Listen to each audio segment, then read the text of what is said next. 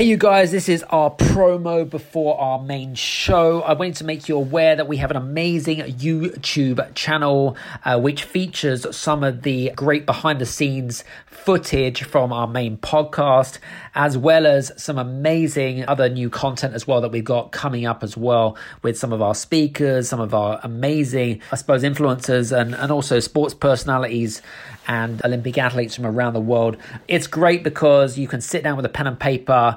If you're extremely busy, you can make some golden nuggets just from a video. And you know what? It's great to connect with someone and see someone face to face by watching the YouTube channel. So listen, guys, go to youtube.com/Adam Strong. Make sure you subscribe to that YouTube. In fact, do me a favor, pause this audio right now, go straight to the YouTube. Make sure you subscribe to us and we'll see you there. Take care. Bye. This is the Game Changers Experience. Deep dive conversations with leading business disruptors, Olympic athletes, celebrities, entrepreneurs, and influencers from around the world. This show will teach you insights about the winning principles in mindset, productivity, marketing, branding, entrepreneurship, business strategy, and more. Hosted by Productivity Authority, business strategist, former elite athlete, author, and public speaker, Adam Strong. Hey, everybody, and welcome to the Game Changers Experience podcast with myself, Adam Strong. And today we have another fun-packed show. We are joined on the show with Cameron Chalmers. And Cameron is a 400-meter, 4x400 relay sprinter that represents Guernsey as well as Great Britain as well.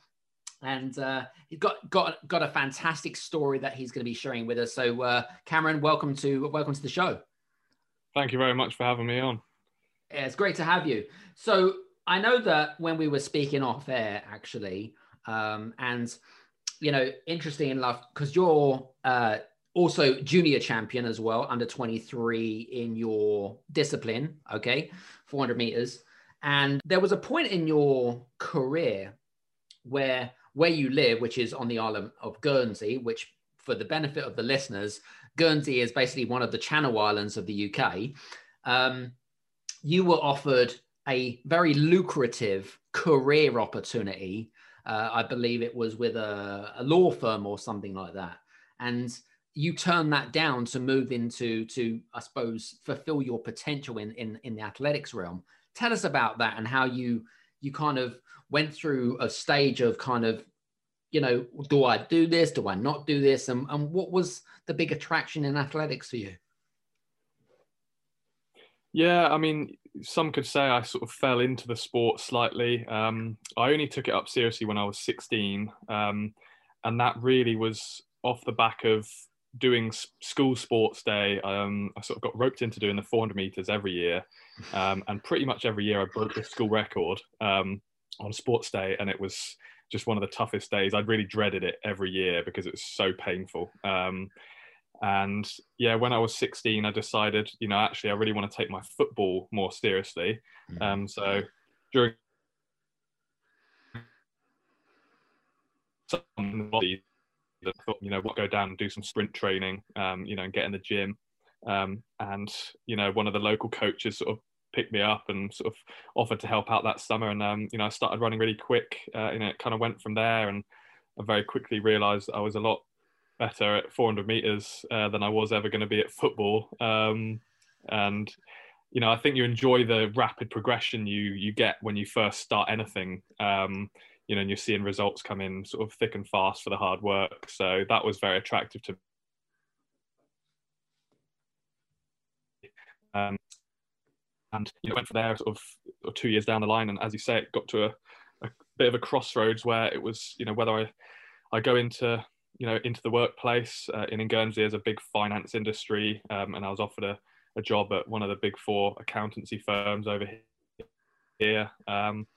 And it was, yeah, a bit of a toss-up between doing that, which was obviously, you know, had its own attractions for different reasons, or going to the University of Bath to really pursue my athletics and, you know, see how far I can take it. And, you know, I'd run quite fast that summer and I'd got my first Great Britain junior vest. I remember speaking to our parents and a few people and thinking you get a short little window in your life to really have a go as an athlete. You know, you've got the rest of your life for other things. So yeah, why not go for it? And, you know, so glad I did. Nice, very cool. I was going to say, you mentioned in your dialogue then, and you know, and being an elite athlete, and I'm just kind of, you know, I suppose putting myself in your shoes. Obviously, I'm a little bit older than you right now, but back in the heyday, I guess, you know, the importance of self-belief as an athlete, right? What are some of the rituals and habits have you learned or mastered over the, you know, I guess the period of time as you've been an athlete and stuff? What is there any rituals or habits that you can share with the audience that you do to create or build up your self-belief levels?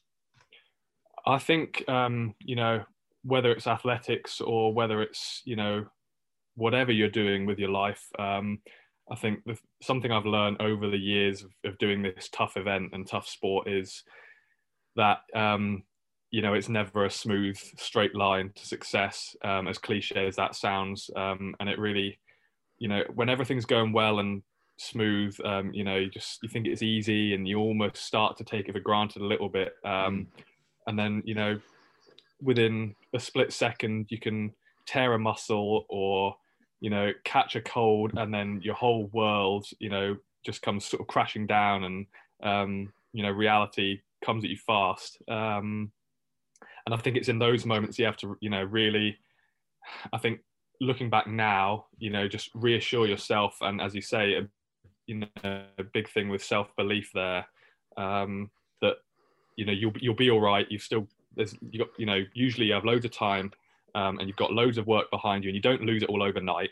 And, you know, you just need to trust that, you know, there will be better days around the corner, you know, and your goals are still there to, you know, to be achieved. I think you just, yeah, you need to, that's, I think the real test of character is when it's not going well. Anyone can ride the wave when it's all going smooth and, you know, it's all great, but it's in your tricky moments, you need to trust in all the hard work you've done. And that's when you sort of really need to be disciplined, and keep your head on and know that, you know, you'll get there, but it's, you know, it can't all be smooth. But I've always, a quote that someone said to me, a smooth sea never made a skilled sailor. And, you know, I think that really resonated with me because I've always found I've learned a lot, you know, again, a bit of a cliche, I've learned a lot more from the troubling times or the tricky times than the easy times. And you can take that on year by year and build up your sort of repertoire of experience and knowledge. And, you know, so when something else does go wrong, you think, oh, you know, it's fine. I'm not panicking. I've been here before. And I know that, you know, I'll get it right and things will come good. That's a good point, actually. You know, you know, I know that you have certain, I mean, actually, it's a better question. What would you say your typical training day would look like? I mean, you know, average training day, what would it look like and things like that? Well, I'll tell you what, I'll give you sort of more an average week. And that would be sort of three, speaking reasonably broadly here, but 3 gym sessions, considering of, you know, weights, circuits, core conditioning, things like that. And then 3 main running sessions a week, which obviously vary drastically for what time of year you're in. You know, sort of in winter training, if you like, sort of when there's no competitions around, tend to sort of build up a bit more of an aerobic fitness base and then sort of work into the speed endurance stuff. And then when it's sort of summertime and you're in season or approaching races, then you sort of do a lot more of your fast race pace work and speed training. You know, and then around that, it's really managing recovery is huge, because the toll it takes on your body, you know, week in, week out and year on year, you know, is a lot. It's especially in the 400 meters, it's not, you know, it's not an easy event by at all. It's probably one of the hardest. So I think, you know, whether that's stretching, your nutrition, hydration, sleep, you know, getting treatment, finding an osteopath or a chiropractor or a physio that works for you, knows your body, and can keep you in the best condition you can be. One of the biggest things is avoiding injury, and not breaking down, because then obviously you're going to lose weeks and weeks, and you're going to have a weakness there that when you have had a niggle, it's not as strong as it has been obviously in the past. So managing your body is big. Yeah, recovery is so underestimated when it comes to training, isn't it? And I think, yeah, it's terribly underestimated, I think, in not just athletics, but even running a business and being an entrepreneur. I think that you really need to, you really need to look after yourself, not just by building a business, of course, or putting in the physical training like you do. You've got to look at it from all aspects of life, don't you? I think so, yeah. And, you'll last a certain amount of time, whether it be burning the candle at both ends or just hammering it, the more the better, the harder I work, the better I'm going to become. And you'll see results probably initially. But then I think, if you're not taking care of everything else that goes on around it, or your foundational things, then, very quickly it can come crumbling down, and you find yourself, in a worse position than you would have done, just sort of sometimes hanging back a little bit, stopping to just sort of recover, or, assess where you're at, and sort of just make smarter and wiser decisions. And I think that comes with experience. And, as I say, when things do go wrong, you sort of start to learn your limits and know what actually is a more, a better decision, just to sort of hang back a little bit and take it easier. That makes complete sense. You mentioned about, well, not now, but off air, you've also mentioned the importance of developing a team around yourself and surrounding yourself with those team members. How important is it to develop a team for your own, personal success, and what do you look for in good team members? Do you pick your own team members, or is it the coach's decisions? I mean, how does that work?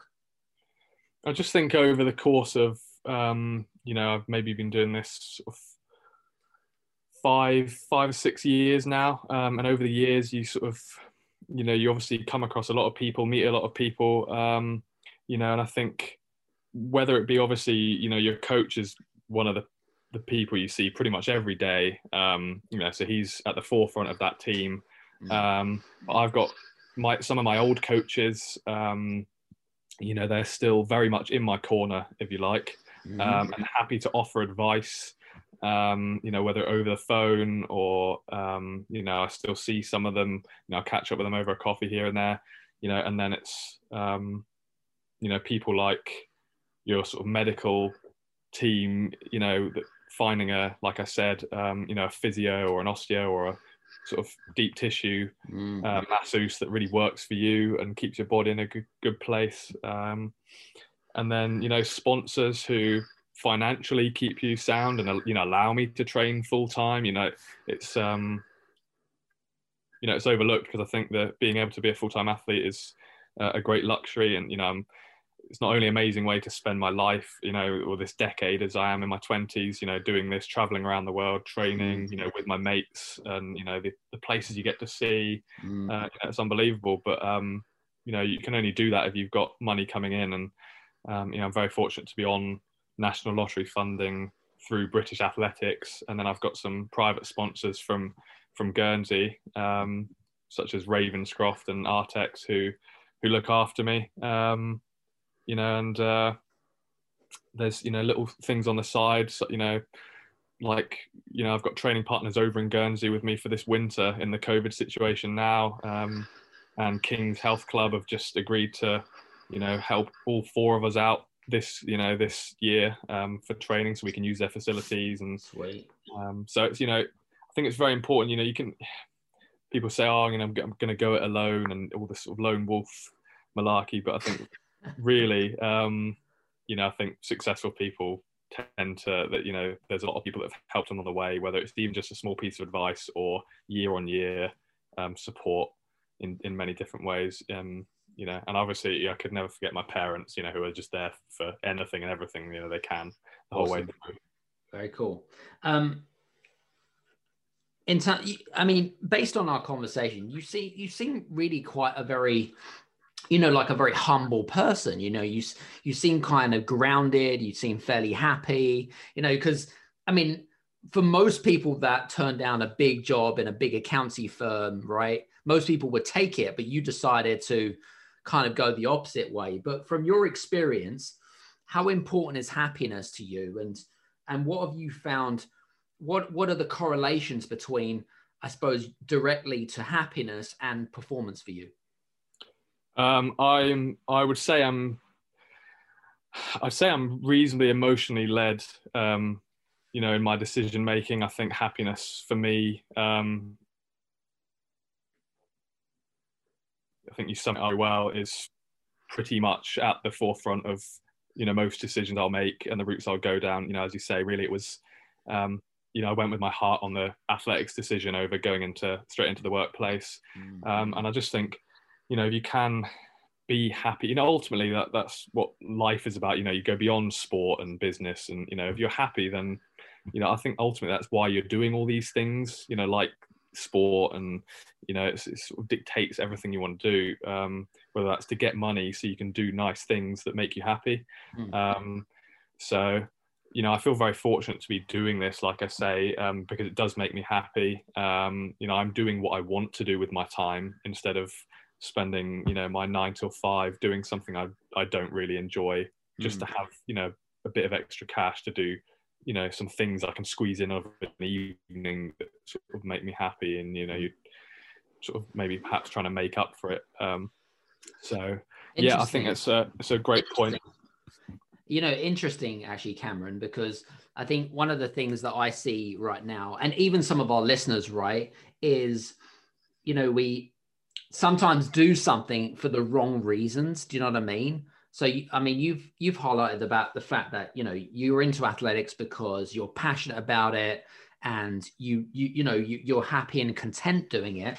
But, some of our listeners, which are business owners, entrepreneurs, even employees, right, which maybe are not at that place, and they might have an excuse of, oh, but I've got bills to pay, or I've got this to do, or whatever it is. Any advice for those people that are just kind of what I call a cog in a wheel? Do you know what I mean? And just going with the times and whatever it might be. Any advice for people like that? Yeah, I think, look, I'm under no illusion that I'm very fortunate to be in the position I am at the moment. I'm still aspire to, run even faster and go even further. But I do appreciate that, there's times where you are going to have to do things you don't want to do, that don't necessarily, everything I do doesn't necessarily make me happy. And, that's the same as anyone in business. I'm sure, sometimes you have to, play the game a little bit, or, do those tough or long hours, or, put yourself in a tricky situation and take a risk that, long term might pay off in terms of, a big reward and happiness down the line. So I think it's trying to weigh things up, logically and rationally, and sometimes, yeah, you do have to look long term. It can't just, if you go through your life just purely basing every single decision off happiness, then again, it's a little bit the sort of the similar to what we said about just working hard with, blindly having at it. And I think eventually you sort of might come unstuck because, sometimes you do need to sort of put some perspective on things and, look at the bigger picture. Agreed.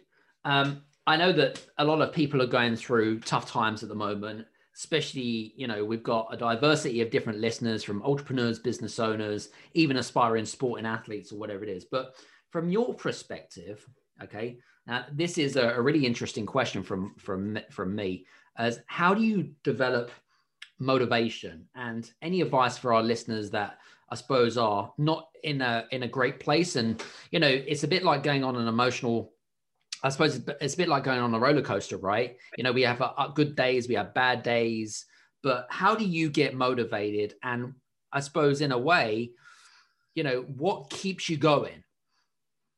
Yeah, that's a great question. And, something that I've had to addressed myself, you know, in the last year, especially with the way things have gone this summer with the Olympic Games being cancelled. You know, I've had my eyes on that for, you know, half a decade now, all sort of gearing towards that, and it didn't happen. I think motivation is a great thing when it's there, but motivation does come and go, you know, and anyone will tell you that, you know, some days they feel really motivated and then other days, oh, not so much, you know. So I think that's when you really need to actually sort of bring yourself back to discipline, and have a look at your goals long term. You know, and the days you aren't feeling motivated, you just, you need to rely on your self-discipline, and, you know, really ask yourself, like, is this, you know, what is going to help me today get that little bit closer to my sort of long-term goals. You know, and I've had my phone background for the last however long I can remember as being the Olympic rings. You know, there was a qualifying time I wanted once, and I stuck it on my door.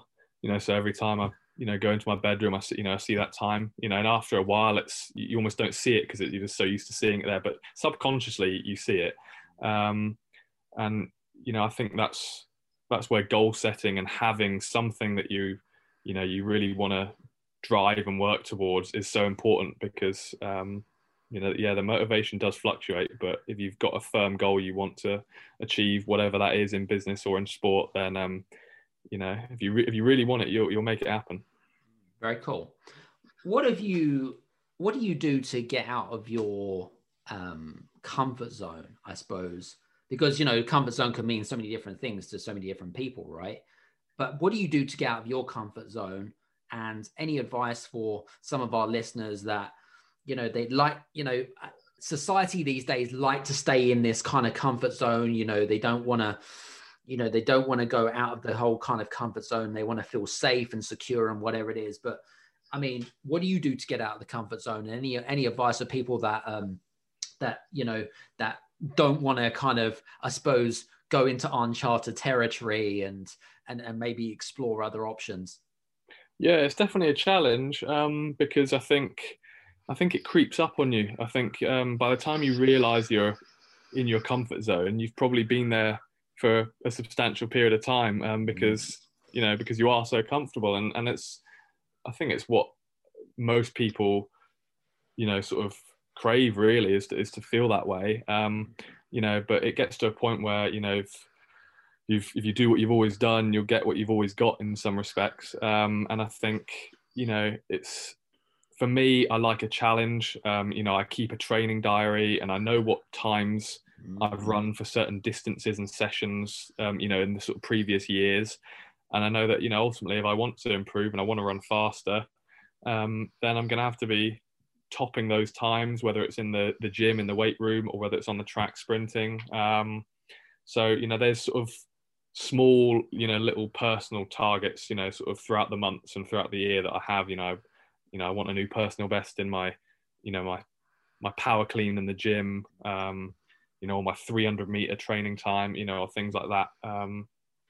You know, and anyone likes trying to beat a high score, or, you know,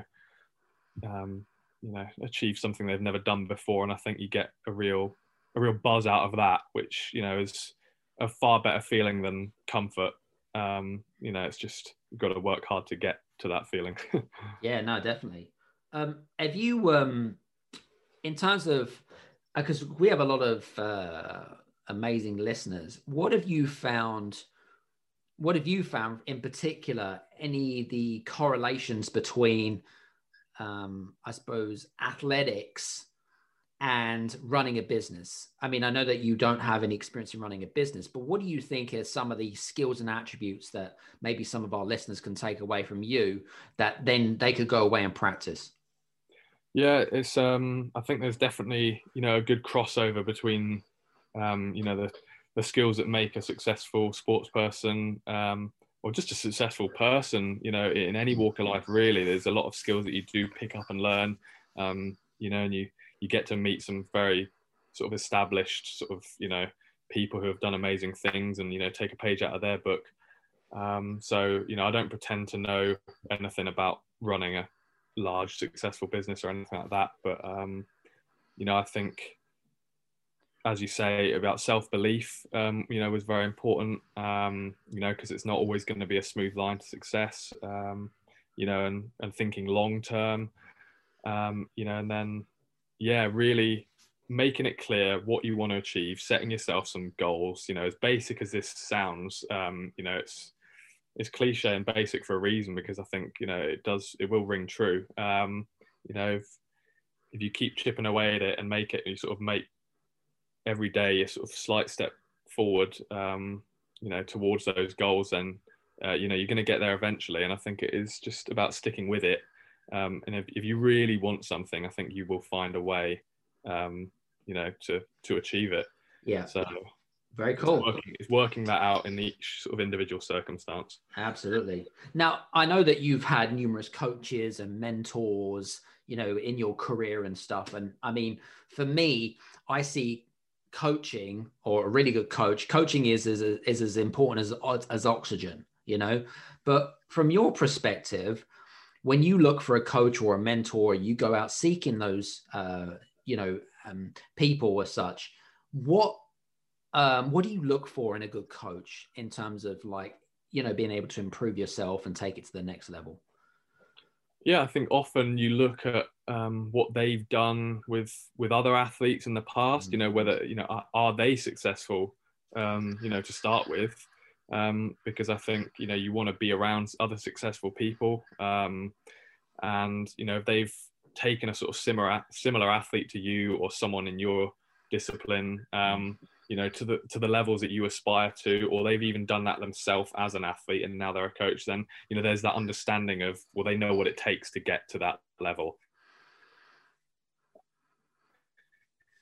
And, I think that's important, that, for me, that a coach can almost relate to, how hard it is, and ultimately understand the event and know, the specific needs of, of what it is to get to those goals that, I've set myself. And I think, a coach that listens to you as well as, knowing, having all the knowledge and setting a great program. I think not everyone's the same. So I think it's important that it's not just some military approach of, one size fits all kind of thing. I think there's, I've got a lot of time for a coach that, although sometimes I need to be told, and we just need to go with it, that other times actually, I can pull them aside and be like, look, coach, I think I need this today, or, I'm feeling tired, I think we need to back off. And I think my coach who I'm with now, Matt Elias, he was a 400 hurdler. He's been to an Olympic Games. He's running 4x400 meter relay teams for Great Britain. He's been very good. I think I actually expected him to be a little bit more gung-ho and, get after it, lads, come on, get up, pulling us up off the floor. Well, we're being sick on the side of the track because, we're working so hard. But actually, at certain times of the year, he surprised me by actually holding us back sometimes. I think people often think of the coach standing there shouting at you, to work harder. But actually, sometimes it's very important to have a coach that, will actually pull you back, because as athletes and competitive young men, I think, the tendency is to just go harder, or work harder. So I think sort of having some extra experience on the sideline to know when that's just not worth the risk, basically, is valuable. Very cool. Conscious of time, because I respect that you're extremely busy and I know that you want to get back to training, but what would you say is some of the best advice that you've ever received in your career so far?